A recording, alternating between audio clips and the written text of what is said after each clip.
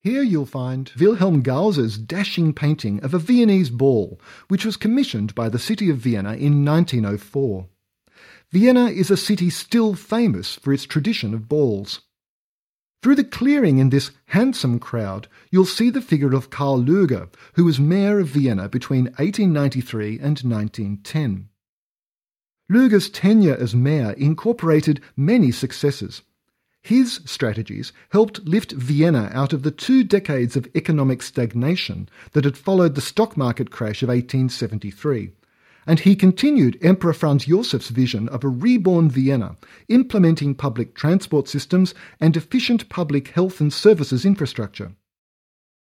He also allocated land to the avant-garde artists for their secession building, and appointed talents, such as Otto Wagner, to design innovative new buildings for the metropolis. Lueger also founded the Postal Savings Bank, which was established in a highly political move for Catholic workers so that they might avoid dealing with the Jewish-dominated banking.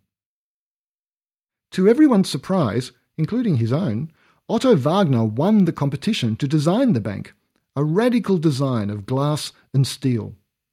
You'll see objects from the bank's interior in the next gallery. Lueger's great civic legacy was, however, soured by his anti-Semitic and anti-liberal politics, sentiments that he used opportunistically to gain widespread popularity to support his election to public office. Lueger was responsible for the development of great public amenities in Vienna.